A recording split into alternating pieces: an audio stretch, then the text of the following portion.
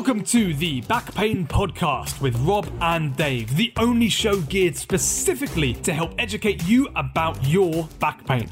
We talk to the experts to bust the myths, break down the science, and give you all the top tips for living pain-free. So, if you're driving to work, tidying the house, or even laid up at home in pain, we have something for everyone. Hey there, podcast friends. This is episode 60, and we have a patient story for you today. In this episode, we're delighted to bring you Claire, who is more frequently known by her Twitter handle as Sciatica Success.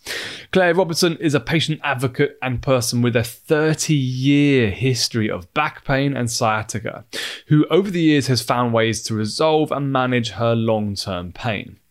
This story highlights the despair and frustration that so many patients experience, being passed from pillar to post, getting told numerous different diagnoses, and struggling to find answers on how her pain could be improved. Her journey's taken her through everything from trying to correct her posture to working on improving core strength. It's included various different exercise regimes and much, much more.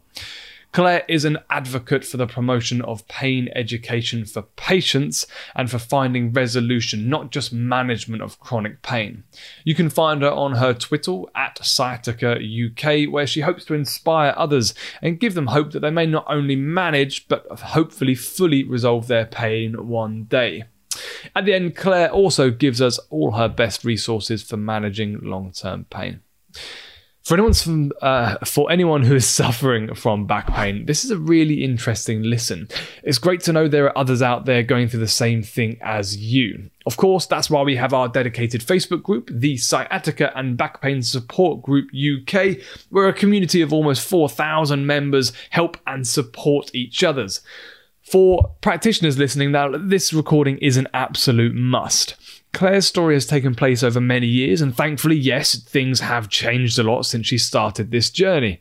But it can still be an incredibly useful tool to listen, use the advantage of hindsight to think about what you could have done differently to better help Claire, especially in those early days.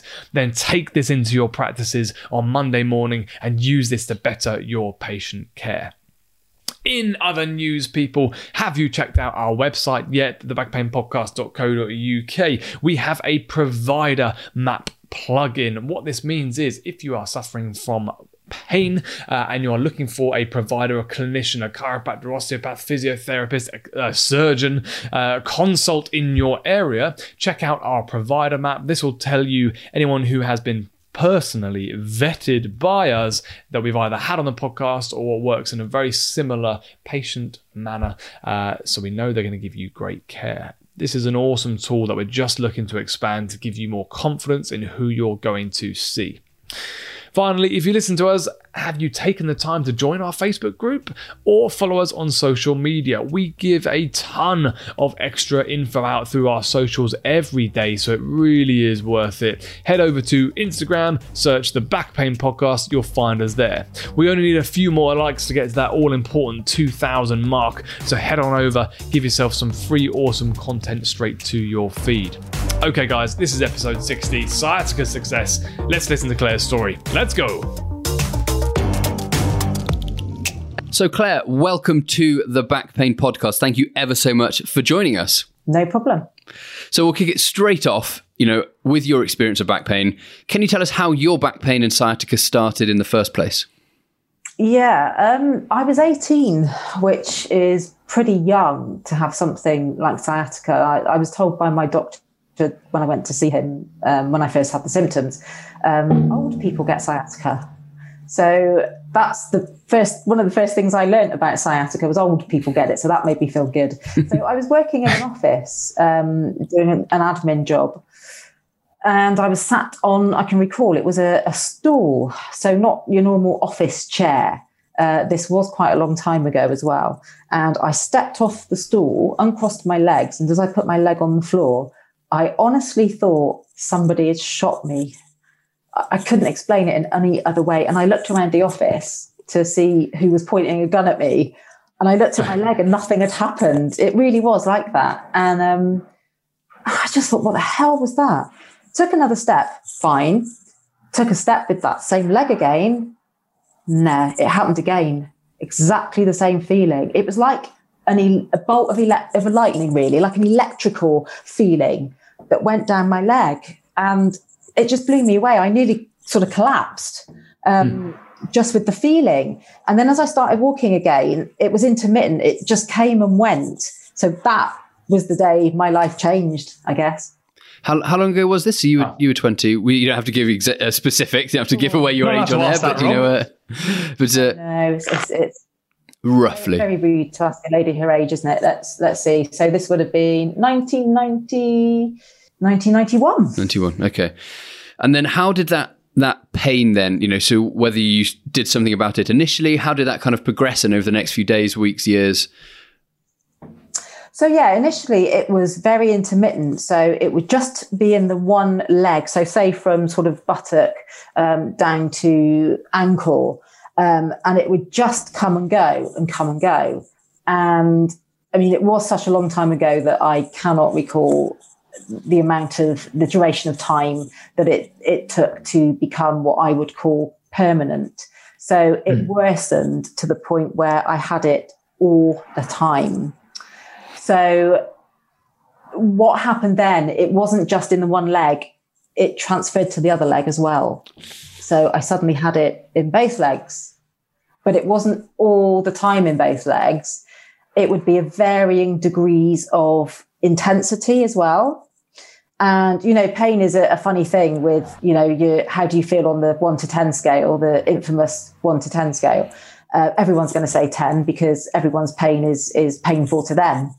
I think I haven't had children, so I'm not able to compare it to childbirth, but I think I can categorically say that most of the time it would have been around the 9 or 10 mark. It was bad all the time. Wow. Yeah. That's horrific. 24/7. 24/7. Not just when I was moving, 24/7. So we're talking daytime, nighttime, everything. So you couldn't sleep, you couldn't function, you couldn't go about your normal activities. Everything was inhibited by pain. Well, no, I did go about my day-to-day activities. What happened, I continued working. So I was working in an office. I never stopped working in the office and I never took time off sick. One reason was because I was a temp. So back in those days, temps just got paid an hourly rate for the job you do, no sick pay. And secondly, it was the way that I was brought up. If you don't work, you don't have an income. And that's the ethic that had been instilled in me by my parents. And it didn't even cross my mind to think of benefits. Again, my family, we didn't know about benefits. We've always worked, earned a living. So it didn't cross my mind. And I didn't want to. I think the overriding thing really was I didn't want to do that. The one thing that did have to stop was sport. I was really sporty. Growing up, I used to like running, anything with a racket sport. Everything had to stop. But everything else carried on, as in I went to work every day. I still lived at home with my parents, obviously, for quite a long time. Well, only took about 5 years, actually. But my sort of working life carried on. Outside of work was an interesting one. I mean, it might be something we'll come back to in the conversation, because one of my hobbies outside of work was music and going to concerts. And I didn't stop going to concerts because it was such a passion of mine. But I think what you'll find interesting is that the pain would reduce when I was at a concert. So at the time, I didn't know this and I didn't know why. So many years later, I got an answer to that. So my life at that point in time when the pain was really bad, I still worked. I kind of battled through, if that makes sense. Yeah. It was just, you don't let it beat you. I'm quite stubborn. So I was very much of, this isn't going to beat me. So I'm going to carry on working. I'm going to carry on going to gigs. That was that. But sort of social life was very difficult. Yeah. Do you feel, looking back now, that stoic attitude of, I just want to get on with work, and as you said, as a lot of people listening to this will probably say, I wouldn't dream of not working. It's just what I have to do. Do you feel that helped, or do you think that hindered, looking back kind of 20 years later, or 30 years later? Sorry, I should say. Yeah, 30 years later. I know. Difficult to believe. I know. I know. I'm feeling old too. I think that's a really interesting question, because on the one hand, I think it helped. And on the other hand, it was detrimental. I think it helped because it kept me in a routine. It kept my mind occupied so that I wasn't able to get caught up in all the negative feelings that come with pain. I had a supported family, so that helped as well. So keeping on having that routine, I think it was a good thing.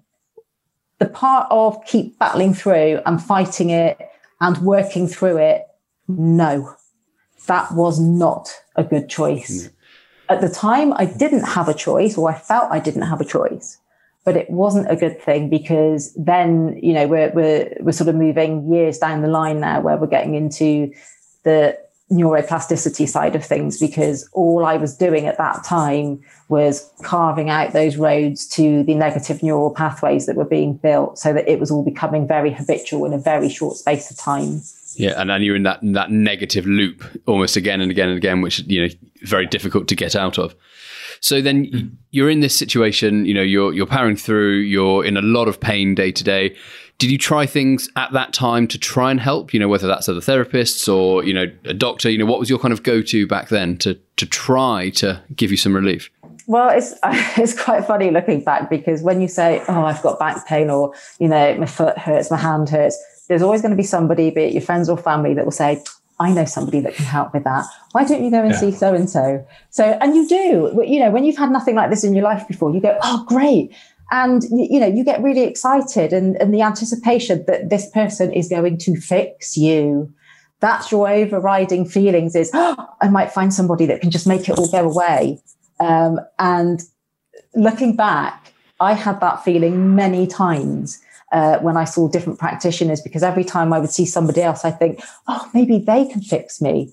So it wore off after a number of times. But initially, going back to when it first started, again, memories have got a bit mixed up over the years. I think one thing I wish I would have done was to have actually made a diary of all this from day one, really, which I never did. I definitely know that I saw a relative of mine recommended a guy that did Alexander technique. Now, Alexander technique is posture based. I didn't realize at the time what the point of it was and where he was coming from. So I didn't really engage with him as much as I would have if I would have fully understood how my body could potentially have benefited. I did a few sessions with him, and it sort of made me think about posture. But then I saw a chiropractor. People at work recommended a chiropractor and osteopath, actually, both of them. And I realized what the difference between the two was. At the time, I think somebody said one treats the area and the other one looks at you more holistically with the whole body. Now, I was seeing the chiropractor for 2 years. And in all honesty, I didn't really benefit from anything. But I think you get into that mindset of you go along, made me click in a few places, must be doing some good. And then you go back to life again, and then you see him for and the next week and you do the same thing. But I let this carry on for 2 years because I just believed that something good surely was going to happen at some point. And the osteopath, I think from memory, the one thing that I do remember at the time that stands out to me now is he was able to find my sore spots, bearing in mind that these were pretty horrendous. And he used to use his elbow on my sore spots. And I didn't know what that was at the time, just that it hurt a lot. I know now what it was and what he was doing, and it was very symptomatic relief only. But again, I paid to see him quite regularly. A result of this is the financial side of it. That was also a stress. I've never had a career which has been due to my pain, and I've never earned big bucks. So all my money was being spent on treatments. And as you probably well know, even back in the day, they were not cheap. No. So that was another sort of obstacle, if you like, that I had to deal with. When you're desperate, you will find the money. So that was the first things I tried. Really, was those things. Bearing in mind, this is all before the internet. God, that makes me sound really old. This was all before the internet. So you're relying on friends and family to recommend things to you to try. Or the Yellow Pages. Or the Yellow Pages. Yeah, you're not wrong. There was a lot of things. I did reflexology. The person that I saw just said, this probably won't help, but, let's give it a go. And, he prodded bottoms of my feet and my stomach rumbled, that kind of thing. Didn't really do much from the back pain. I saw somebody that did Chinese medicine. They actually said to me, I don't think we can help you. So I didn't pursue that one. And did any of the... So I was going to say, did any of these people actually, did you have a diagnosis about what was causing sciatica, or was it just, was it a different structural diagnosis from every different person you saw? No, nobody ever gave me a diagnosis. And even though I'd gone to the doctor in the early days, the doctor gave me ibuprofen. That was the solution. Laid me on the table, stuck my legs in the air, and gave me ibuprofen, and that was it. So for quite a long time, and I probably mean years, I was taking ibuprofen regularly, which, as we now know, is not a very good sort of medicine to take. Especially, I was just taking it willy-nilly without food, and it took the edge off to begin with. And after a while, they began to have no effect at all. I did go back to doctor to be referred to see for physio. Physio again was quite symptomatic. I've had quite a few sessions with NHS physios, but I always left feeling abandoned, really, because there was never any follow-up. There was never any support. It's just try this, and then you just let go out of the system with nothing. So it almost, the medical profession pushed me down the private route because nobody took an interest. The diagnosis is a really interesting one because I never, ever got a formal diagnosis, and I diagnosed myself in the end, just through my own research. What did you diagnose yourself with? Well, obviously I knew I had sciatica. When the internet came along, and luckily, stuff came up on there, which was amazing to find, I was able to then try and piece together what the cause of my sciatica was. Because that's what I was looking for. Anybody in pain, you want a cause. And whilst I was having all of these treatments and things as well, I was still looking for what I had. So I don't know why, but one day I woke up and I stopped trying to find what I had. And I started to look at it in the other way, because I'd been told by various people over the years that I didn't have this or I didn't have that.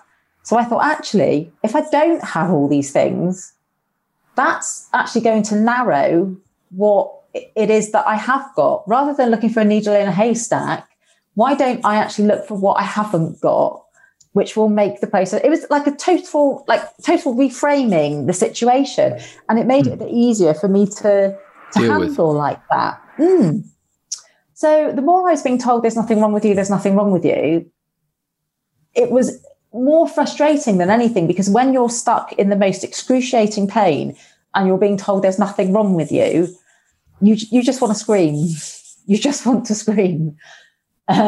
It's such a difficult thing to approach. It's so hard, and so many people get it wrong, and then we end up with, unfortunately, such sad stories like this. Where people have been told there's nothing wrong, and it makes you feel shit. Really, when you're sat there in pain and you're thinking, well, there obviously is something wrong because I'm in agony. Exactly, and I think that even itself, I think if you're not a very strong or resilient person, that could really have a bad impact on somebody. I don't think I realised so much over the years how resilient and stubborn I am, which it's worked to my advantage, to be honest, because I just never gave up researching. So when I was researching on the internet about sciatica, I don't remember where I found it, but I found something that said there's real sciatica and false sciatica. So real sciatica was pressure from a disc, something like that. False sciatica was piriformis syndrome.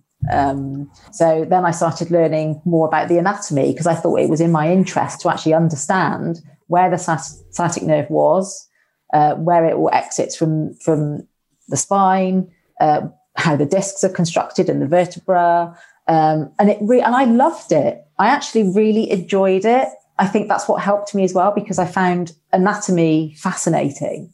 And I suddenly thought, well, I've got false sciatica then, haven't I?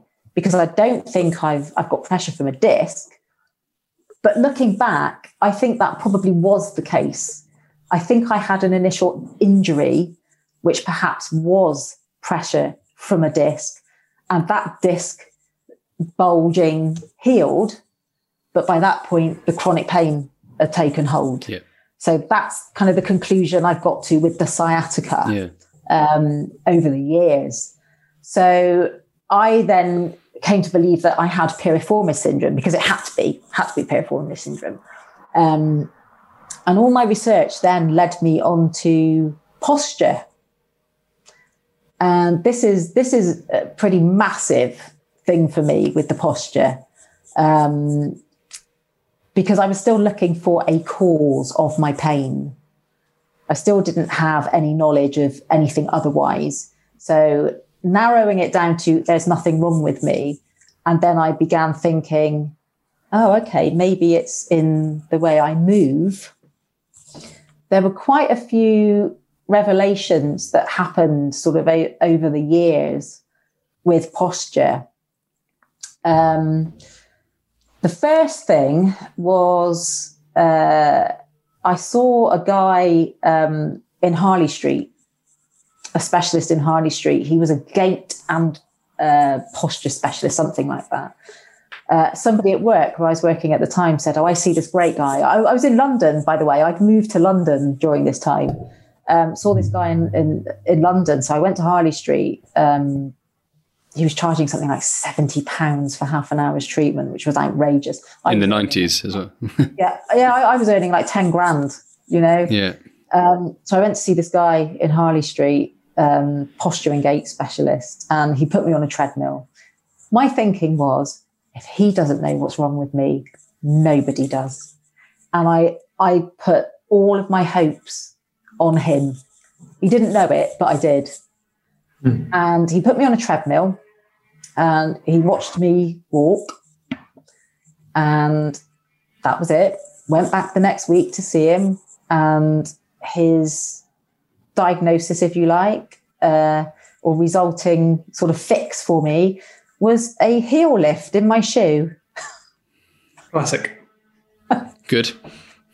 Heel lift in my shoe. I thought, oh, well, in one way, I thought, really? If it's as simple as a heel lift in my shoe, I'm cured. This is brilliant. Yeah. And they weren't cheap. I had to have these things specially made. I even had some of my shoes adapted, because what had happened, this is the interesting point, what had happened over the years of being in pain, when I was wearing trousers or jeans or anything, one leg would scrape on the floor, the bottom of the material. And I couldn't get my head around it. Why was this happening? It had never happened before. What had happened to my legs? Something must have happened. So putting a heel lift in, you thought, oh, that's obviously going to fix that problem as well. In terms of it's all linked together. It's a key to that lock. Yeah. I wouldn't have to keep having to have my clothes altered, and and then I'd be in no pain as well. And I really, really believed in this and thought that this would work. And I carried on with it for God knows how long. I don't even remember. But it became quite apparent that it wasn't a fix at all. And I'd wasted more money, more time. So what...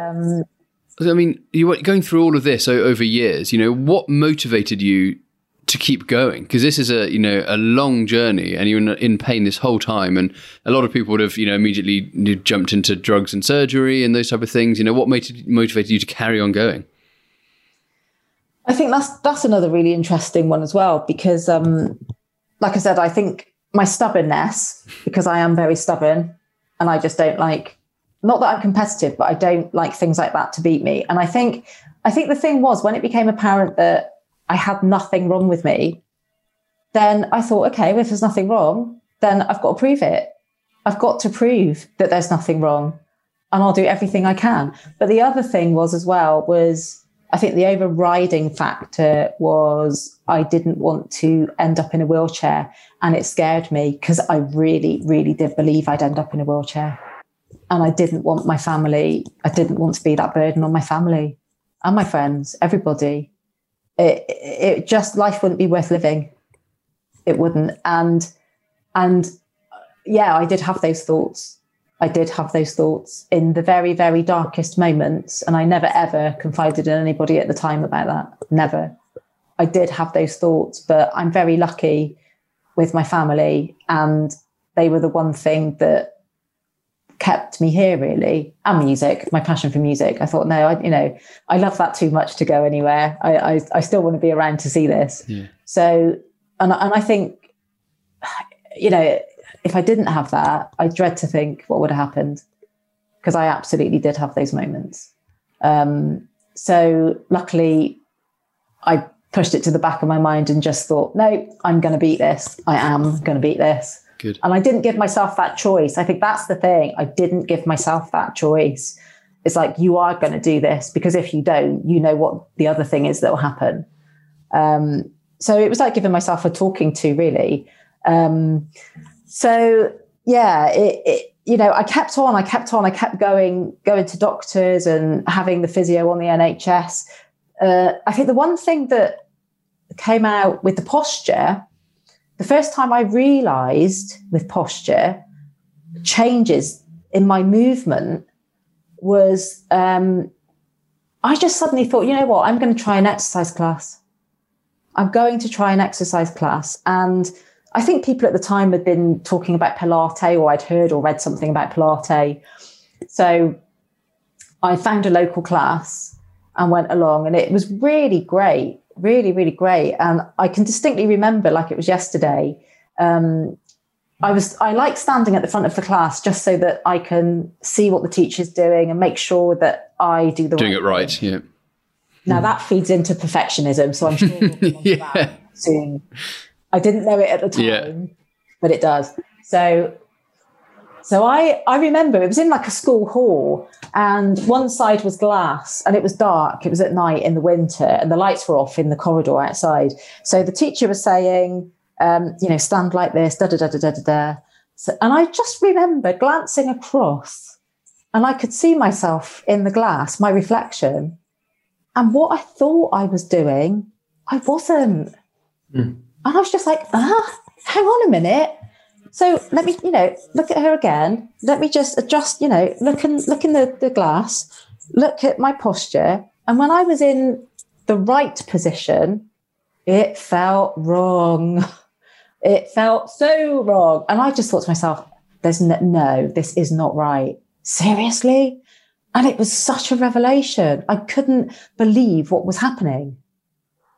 So that really opened my eyes. Did you feel that because it felt wrong when you were meant to be doing it right, that there was obviously something wrong with you, if that makes sense? Because obviously, yes, because you were always in this wrong position, and when you put you into the air quotes correct position, if it felt bad, it was obviously good, if that makes sense. Yeah. Well, yeah, that sort of, I didn't really sort of think of it in that way until a bit later on. At the time, I just thought, what the hell? I really just don't understand this. I didn't understand what was happening. So I kept going to the classes and then realizing, whoa, there is something major going on here.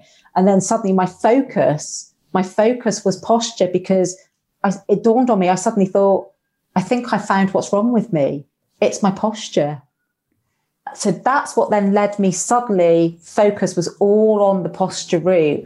And again, I think the interesting observation in the words that I'm using here is that I believed that posture was the cause of all of my back pain. Do you feel that was different, and that was a bigger trigger compared to other things because you came up with that thought as opposed to someone telling you something? If that is a question. I don't know, because I think during my whole journey, nobody's told me anything. Okay. So I haven't even got that comparison to make, apart from just being told there's nothing wrong with you. Nobody had ever told me anything that was right or wrong or this or that or any observations ever. So I've been the one that's made all the discoveries all along. So whether it would have made a difference or not, I don't know. I think it's probably around this time when I started to do this with the getting back into exercise. I think this is where the sciatica started to disappear, because it did. Yeah. It slowly started to get better. What age are you at this point in the story, Claire? How many years are we from that initial step off the stool? This probably would have been around 1999. So nigh on 10 years, give or take, from the initial onset. Yeah, I think the kind of initial onset of just the symptoms beginning to reduce was probably around the 99, 2000 mark. I was still getting, I can look back and I know now, episodes, which I think we could probably say the word flare, even though there was always an element of pain there all the time, which would be my lower back, my buttocks, my hips, and even just tops of my legs, tops of my thighs. I would have instances of it being horrendous. So where it used to be like that all the time, suddenly that was reducing, but then I would have moments of it suddenly getting worse.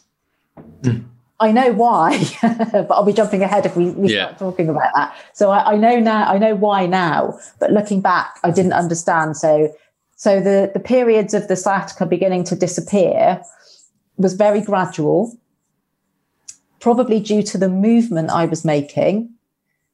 Perhaps it was due to the beliefs that I had as well. That may have had an impact, to the point where the sciatica did disappear completely. It was more of like an area of pain in the tops of my thighs that would sometimes be like an electric shock.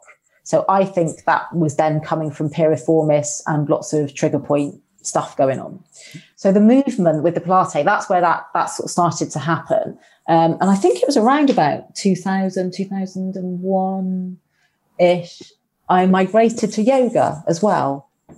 Started to do yoga, and same thing happened. More pain reduced, and I was still more interested in the posture. And again, with yoga, there's it's very, very big on posture, depending on what sort of types of yoga you do and what have you. So yeah, I think that definitely was a kind of, starting point on, I am getting better and I will continue to get better because I've started something now. I've found a piece of my jigsaw puzzle.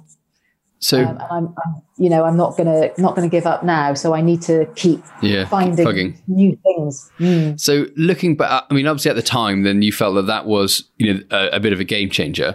Looking back, 20 years later, do you feel that was the thing that tipped the scales, or was there something else that then pushed you even further in the right direction towards improvement, recovery, whatever term you'd like to label it?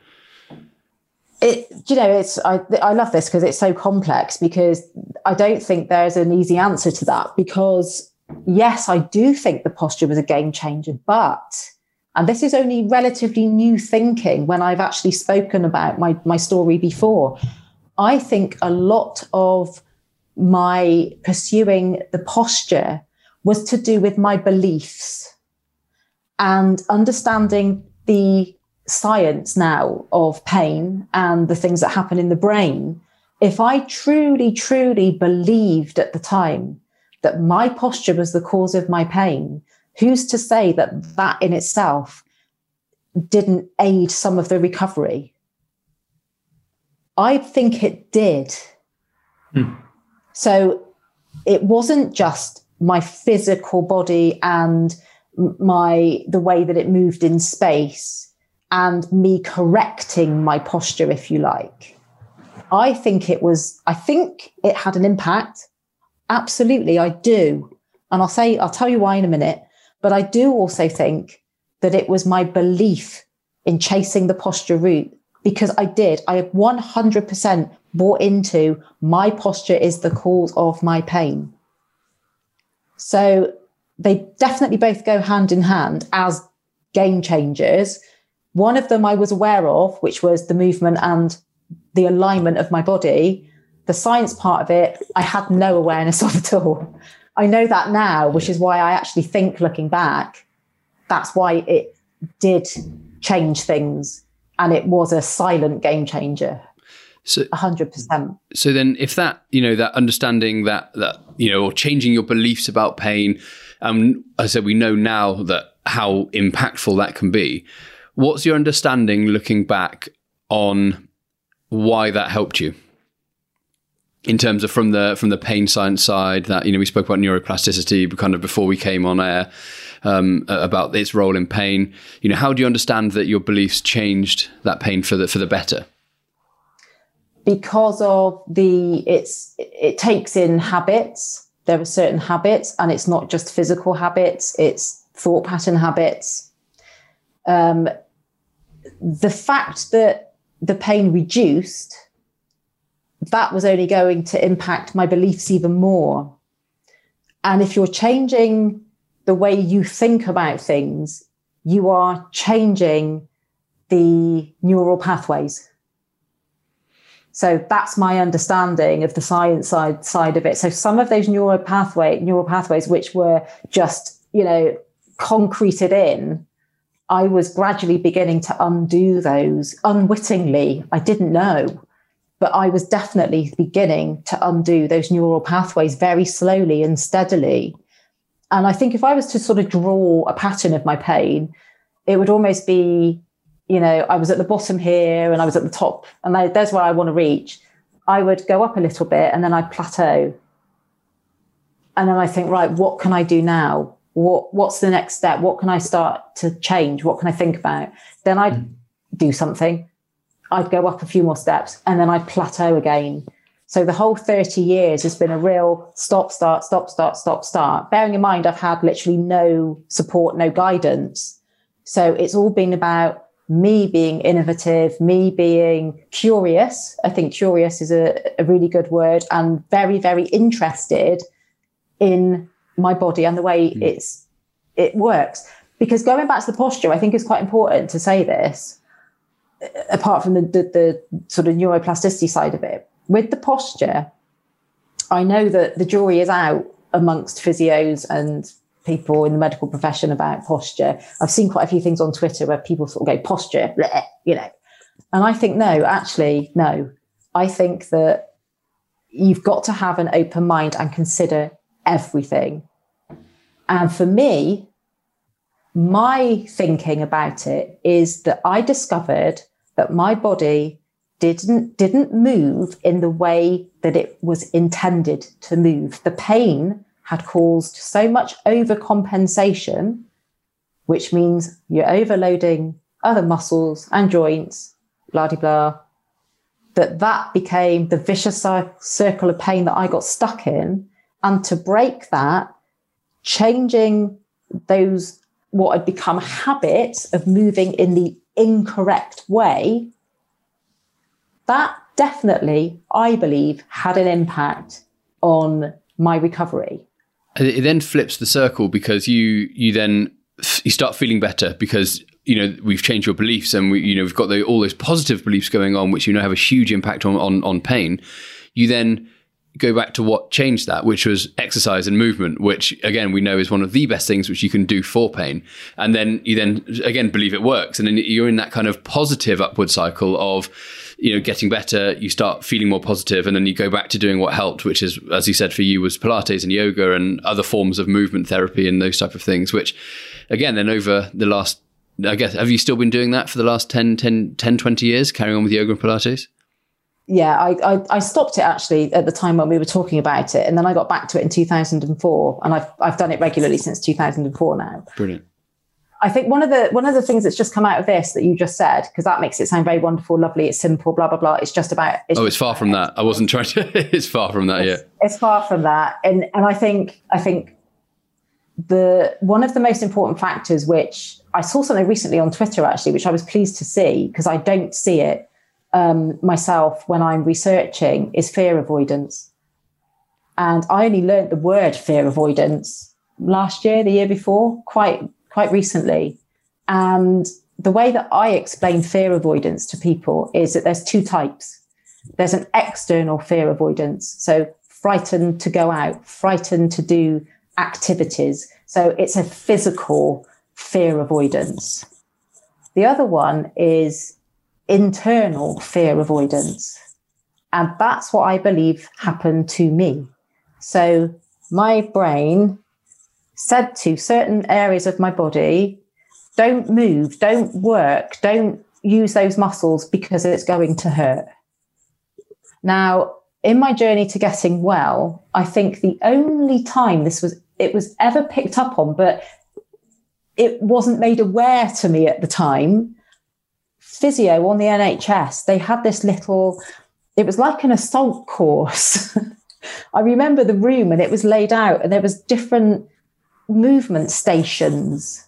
And what they did, they put a piece of tape down my back. And I didn't fully understand why. And I had to do all these different movements. And it still didn't add up in my head what that was all about. Now I know completely what it was about. So I'm getting back to the point of when I was born luckily able-bodied with all four limbs. Everything worked. Pain meant that things began to work differently. I stopped using muscles in my body. I started holding tension in other areas of my body. The leg length difference can be explained because all the muscles that are in my waist, so between my hip bone and my rib cage, they shortened. They shortened because they weren't being used and because I was holding so much tension, and those muscles hoiked my hip up to the point where I had about that much difference in leg length. Now, that's half an inch. That's a lot to somebody that never had a leg length difference like that. Now, nobody pointed that out to me ever. So I've learned that is what happened in my body, my internal fear avoidance. And when I keep reading things on Twitter and wherever I'm doing my research, saying to people in pain, movement, get back to movement, I wince, because how many other people with chronic pain might need to look at posture and correct things? Because if they're moving in the way that I thought I was moving in the right way when I was doing exercise, but actually that could perpetuate my pain, then surely that has to be looked at in people who are born able-bodied and whose bodies should work symmetrically. If it's not, then I think there's a big link missing here in helping people recover. But I do also know that changes in posture don't always mean pain. I know that too. That's why it's very complex, but I don't think posture should always be ruled out. No, I'll show you from my perspective where I kind of stand on that is that, yes, we know that pain has very little impact. Specific postures have very little impact on pain. So there's no perfect posture to be in. There's nothing which is, ideal for every single person across the board. We know that's not true. But what we do know is lack of movement is a contributor to pain. So, exactly what you said, that muscle guarding, that fear avoidance has such a big impact on pain. And an example I give to a lot of patients is, the classic example when someone's hurt their back is they bent forward. They bend over to pick something up and their back's, air quotes, gone. You'll see it twice a day in my clinic. My back's gone. And they will then be so fearful of moving forward, understandably, because they just move forward and now they've got 8 out of 10 pain. So why would they want to do it again? But unpacking that and then getting them to then do that movement again has such a big impact on recovery. So these patients, and especially if you've been told, which we used to say to patients, 15, probably earlier than that, 15, 20 years ago, avoid flexion, don't bend forward, that's bad for your back. And then you flex forward and it hurts. Why would you ever flex forward again? So then you've got this whole movement that you're designed to do, which you aren't doing. So then getting patients to understand that and, change it, Obviously, that doesn't mean you go and flex forward and pick up heavy things from day one, but it might mean bending down to touch your toes whilst you're sat on a chair, and flexion is a big, in my opinion, the number one, fear avoidance behavior that I see. I'm sure there are significant other ones as well. But so that's kind of the approach which I come from it. And it's not necessarily that I wouldn't say to a person that there's a better position to be in, but it's just movement is going to be the key here to an extent. But there are levels of that. That doesn't mean you have to go to an exercise class. That might just mean, chair-based movement, bending down to touch your toes whilst you're in a chair, or moving side. I'm doing all the movements now on camera for those who are listening, moving side to side whilst you're in a chair. And it's just getting that movement back, which you can do pain-free. And then you can then change those neural pathways that flexion isn't necessarily bad. But if your brain, you're in, as you said, that kind of internal fear avoidance is always telling you that it's bad, of course it's going to hurt when you start bending forwards, even though you're not doing anything wrong. You're not damaging anything or breaking anything. We know that pain doesn't equal damage, which is summed up, by your story perfectly. So breaking that cycle of flexion and fear avoidance is so, so important, I think, early on in patients' recovery. Yeah, I think really, if I was going to do my journey again, absolutely. I mean, I did come across that quite early, but I do think it's a quite significant factor to look at that. And, there might be different extremes of the fear avoidance. I believe mine was really extreme. And I will give you an example because this is quite funny. I was on holiday in Spain, however many years ago it was. It wasn't that long ago, to be honest with you. And at the time I was wearing a bikini, what have you. I was just walking along the beach and I don't know why, but I happened to look down. And as I looked down, I noticed that my belly button was only turning to one side. And it was only turning. Oh, as you were walking? Yeah, when I was walking, it was only turning to the left side. And again, it was one of those, what the hell? What is going on?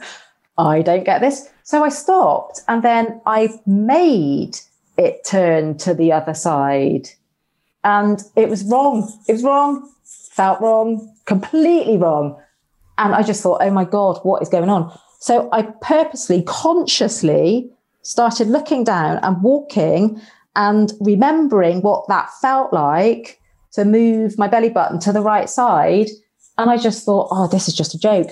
I started to look at myself walking. If I was somewhere like my gym, so it had a mirror sort of far end of the room, and I would walk towards the mirror to watch my movement.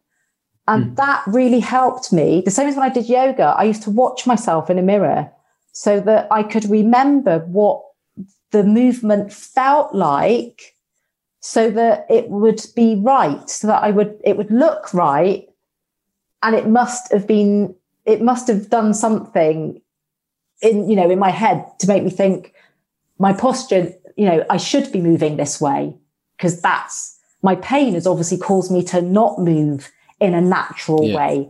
So I suppose it's moving in unnatural ways. So I do think that for people with pain, it's important to explore that and investigate it, because when you go and see a physio or a chiropractor or osteopath, you're lying on a bed. All right, you might do some movements when you're standing up, but you certainly don't do the range of movements which you would do in everyday life when that practitioner might not pick up any extreme unnatural movement, because it could be impacting the pain. Yeah, and then learning what that movement is. And you said you came about that realization yourself, which, I don't think I've ever looked at my belly button when I'm walking. I don't think, maybe I have, but I might start now and see what it's like. Come today, that's it. So what? I've often looked at yours, Rob. It's fine. So what's your life like now, Claire? You've obviously had this journey, this incredible journey of, pain-free, severe pain, everything. What's it like now, 2021? Well, it's nothing like it used to be. I am managing pain. That phrase does it annoys me a little bit, because it means different things to different people. And I think terminology in pain is so important. For me, managing my pain means I've still got it and I live with it. But it also means that I can manage it to the point where I don't have it anymore. So I have made those changes, be it physical and also in my brain, the changes in my brain, which are huge because it's all to do with habitual thinking patterns. That has had such an impact that I am pretty much pain-free. Now, I get flare-ups, and the flare-ups I've been able to work out over the years are due to stress, and that can be stress of any kind. It was specifically work stress, which was interesting. I was able to suddenly work that out and see a pattern. So it was work stress and exercise. If I do too much exercise, I may get a twinge, not necessarily a flare, can be a twinge in my hip. It's in my glutes. It's normally my glute minor medius. Yeah, a bit of a pain, literally. But I know why. I know why I get it. So I'm at the point now, I'm at the end of the journey. Absolutely. And I'm learning about the neuroscience. I'm learning about meditation. I've meditated through yoga for years, but I didn't know the full impact of meditation regularly to control pain. There are loads of healing meditations free on YouTube. I use a lot of those. My beliefs is massive. So I am now trying to trick my brain. That's what I call it. I am tricking my brain to make myself believe that I am well and healthy, and to calm my central nervous system and tell myself there is nothing wrong with me. I think this might feed into sort of acceptance of stuff as well, because I don't have the life that I had before I was 18, and I don't expect to have that. Some people have a real issue with that and they grieve for the person that they were. I don't at all, because where I am now is a shed load better than where I was 30 years ago. And I am so grateful for that. So everything that I can do, I'm happy with. I want to do more. I do want to do more. I love my exercise. I want to be doing HIIT classes. And you can probably hear the enthusiasm. I'm going to try because I won't give up. Mm-hmm. So I'm really working with the beliefs now, because this is what I believe is the end of my journey, is the beliefs, positive affirmations, bringing them into my daily life, calming my nervous system, telling my subconscious brain, because that's the driver of it, telling my subconscious brain, I'm fine. There's nothing wrong with me. We can do this. It might take another 10 years. If it does, it does. I don't put a time limit on things, because you cannot do that. No. We are so individual and unique, every single one of us, and our pain.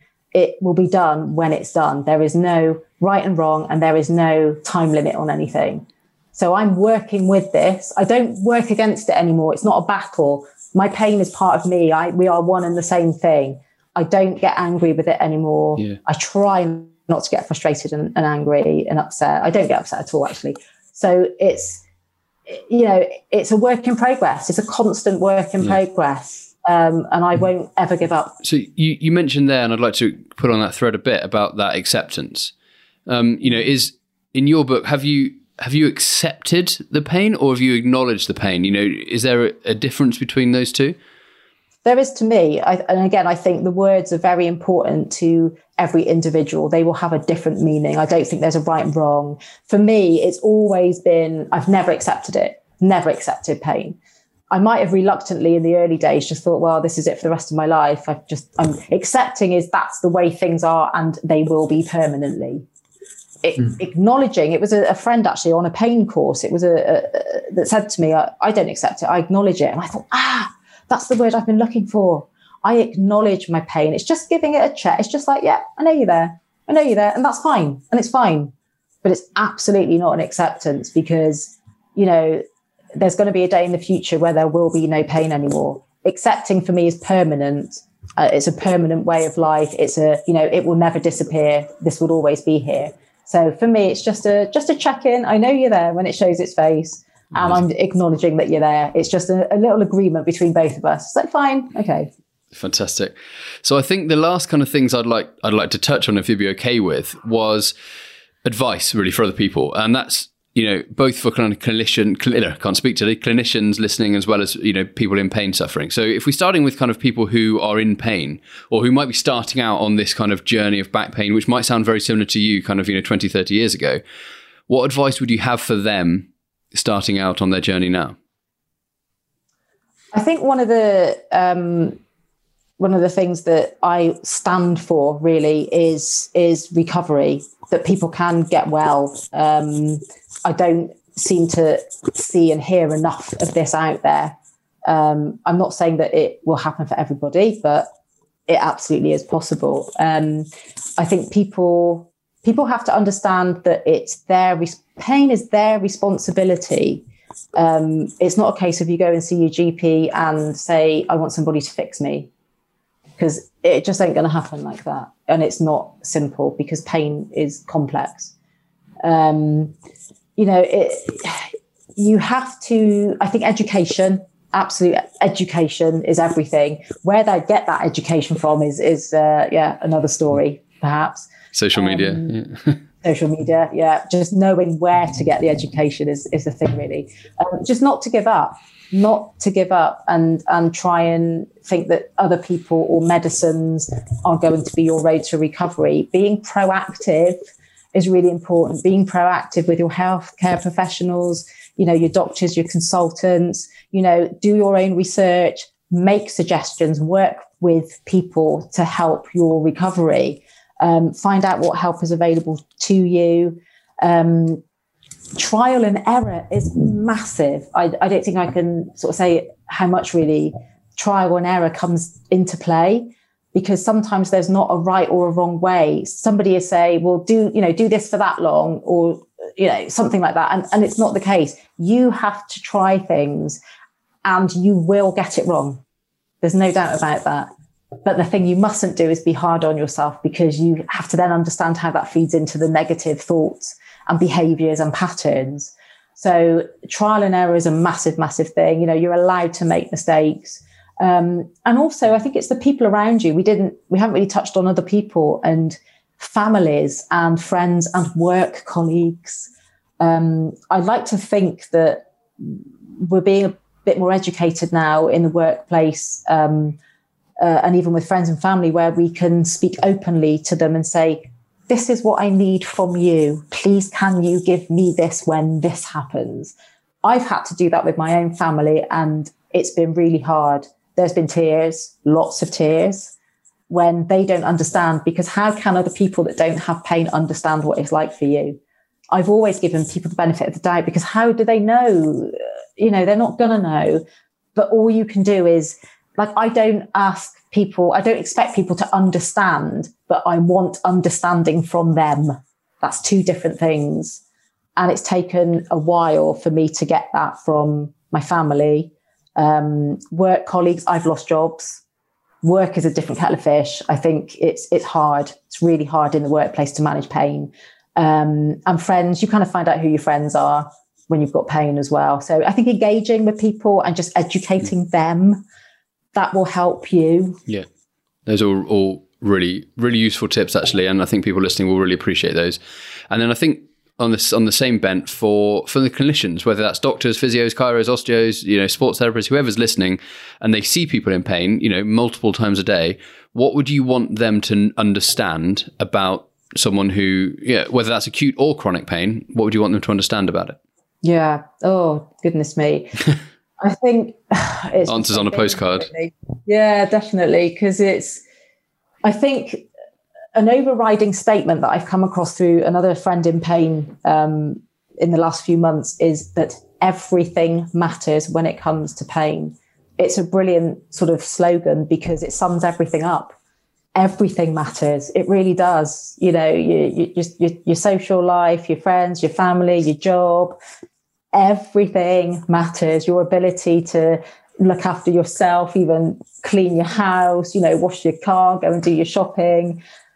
I think that encompasses it all, really, is that everything matters. It's not just one or two key things. It's absolutely everything.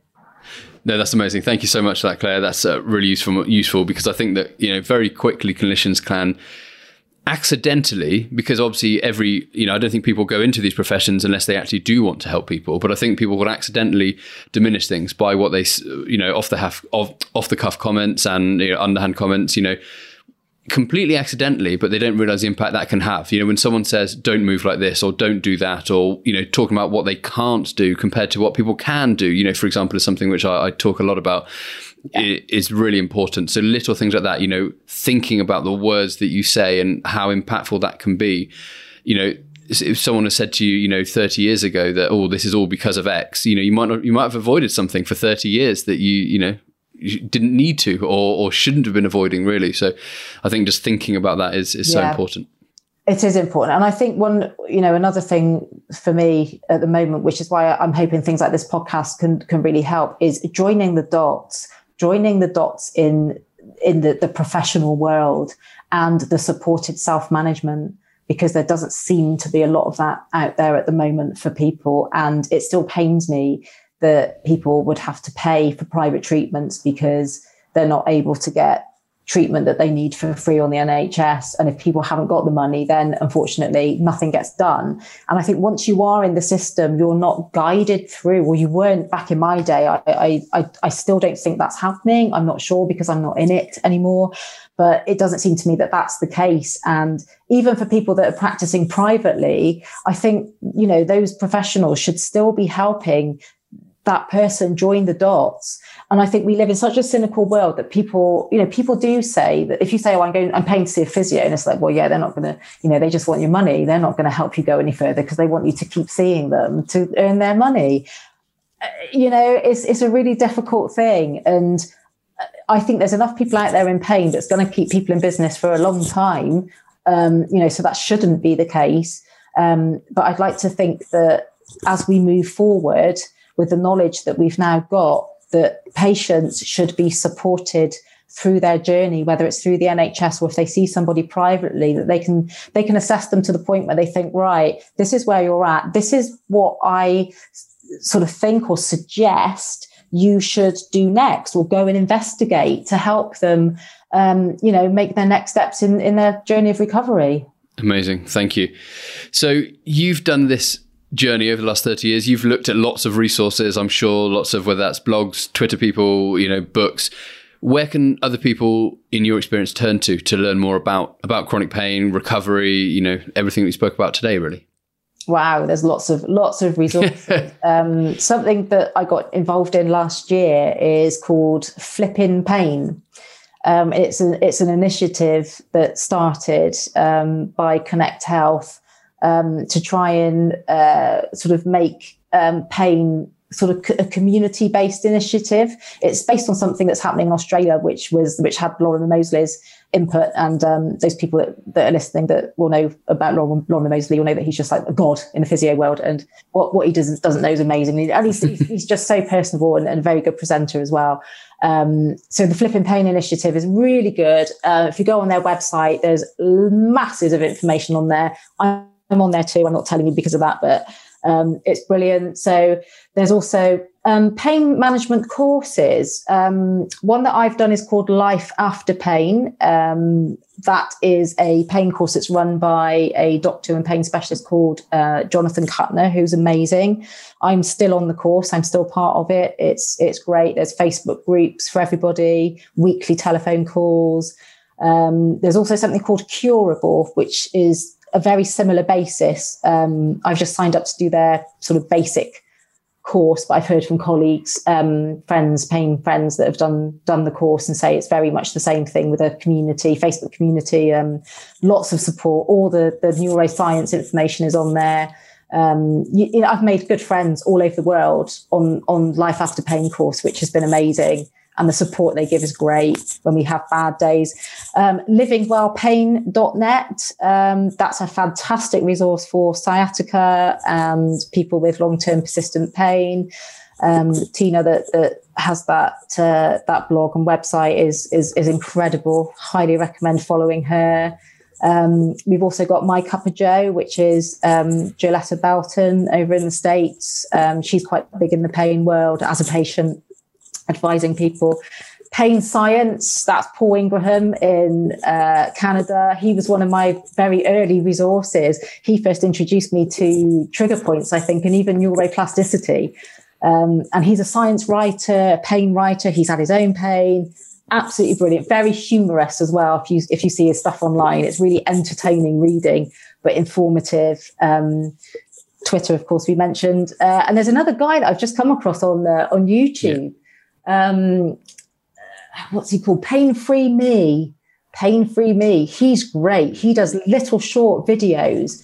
A lot of it is based all on the brain, all the neuroscience stuff and calming the system. So I'm just beginning to get into him now, which I think is going to be a good thing for my end of my journey, really. So that's just a few. Brilliant. And where can people find out more about you? Are you on the social medias? I am known as, I think I'm Sciatica UK on Twitter. So you can definitely engage with me on there. This is going to be a good opportunity for me to mention a blog that I am attempting to, and I've said it now, so I have to do it.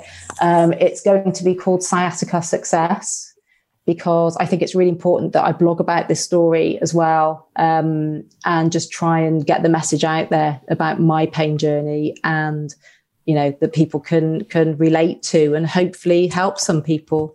So that'll be sciaticaSuccess.com. Yeah, that's me.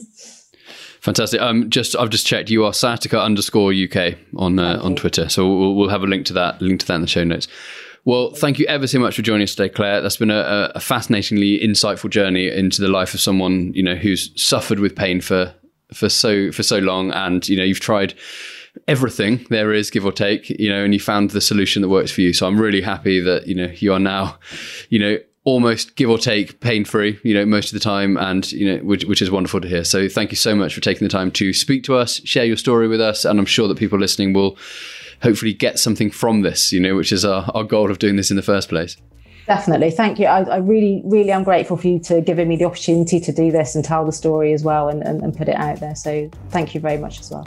No worries. Thank you. Dave, thank you for joining us as well. I've just been listening. I've been lurking. Thank you so much, Claire. That was fantastic. Really interesting to hear your story. Thank you. No worries. Well, thank you everyone for listening. Everyone take care, and I hope you all have a fantastic day. Take care. Okay, guys, this was an interesting discussion for us. I mean, it really shows you how much chronic pain can impact onto people's lives.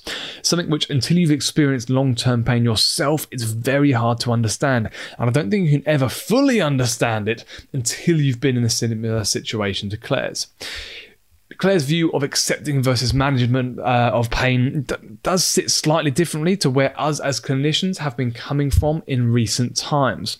Should we be actively pushing people towards promotion of full resolution of pain, even if the chances may be small? Of course, we don't want to be selling false hope, and we need to be very careful about the phrasing and the chances of success in these end goals.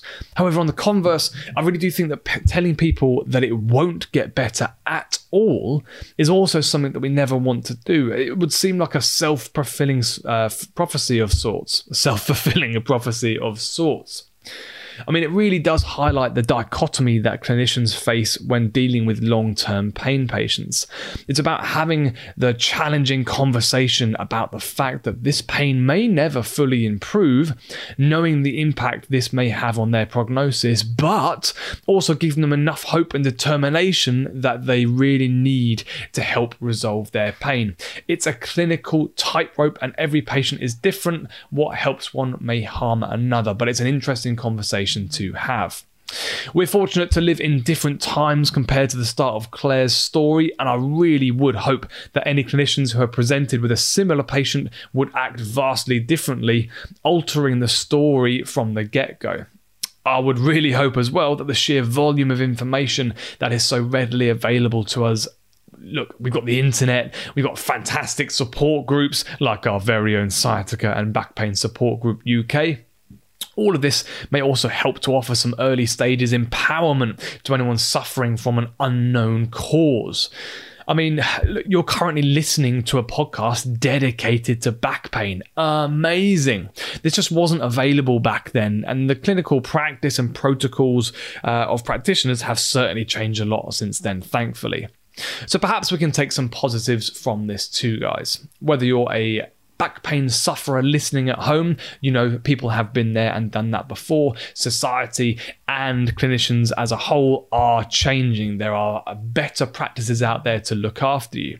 If you are a practitioner, you've got a great bit of hindsight into some possible incorrect ways to manage a case. So let's take some positives out of this. Now, whilst your beliefs may differ from what you've heard in this conversation, remember whatever the patient feels and believes is one of the most important factors in their recovery. So everyone and their journey is different. Awesome, guys. Like, follow, and share if you are liking what we do.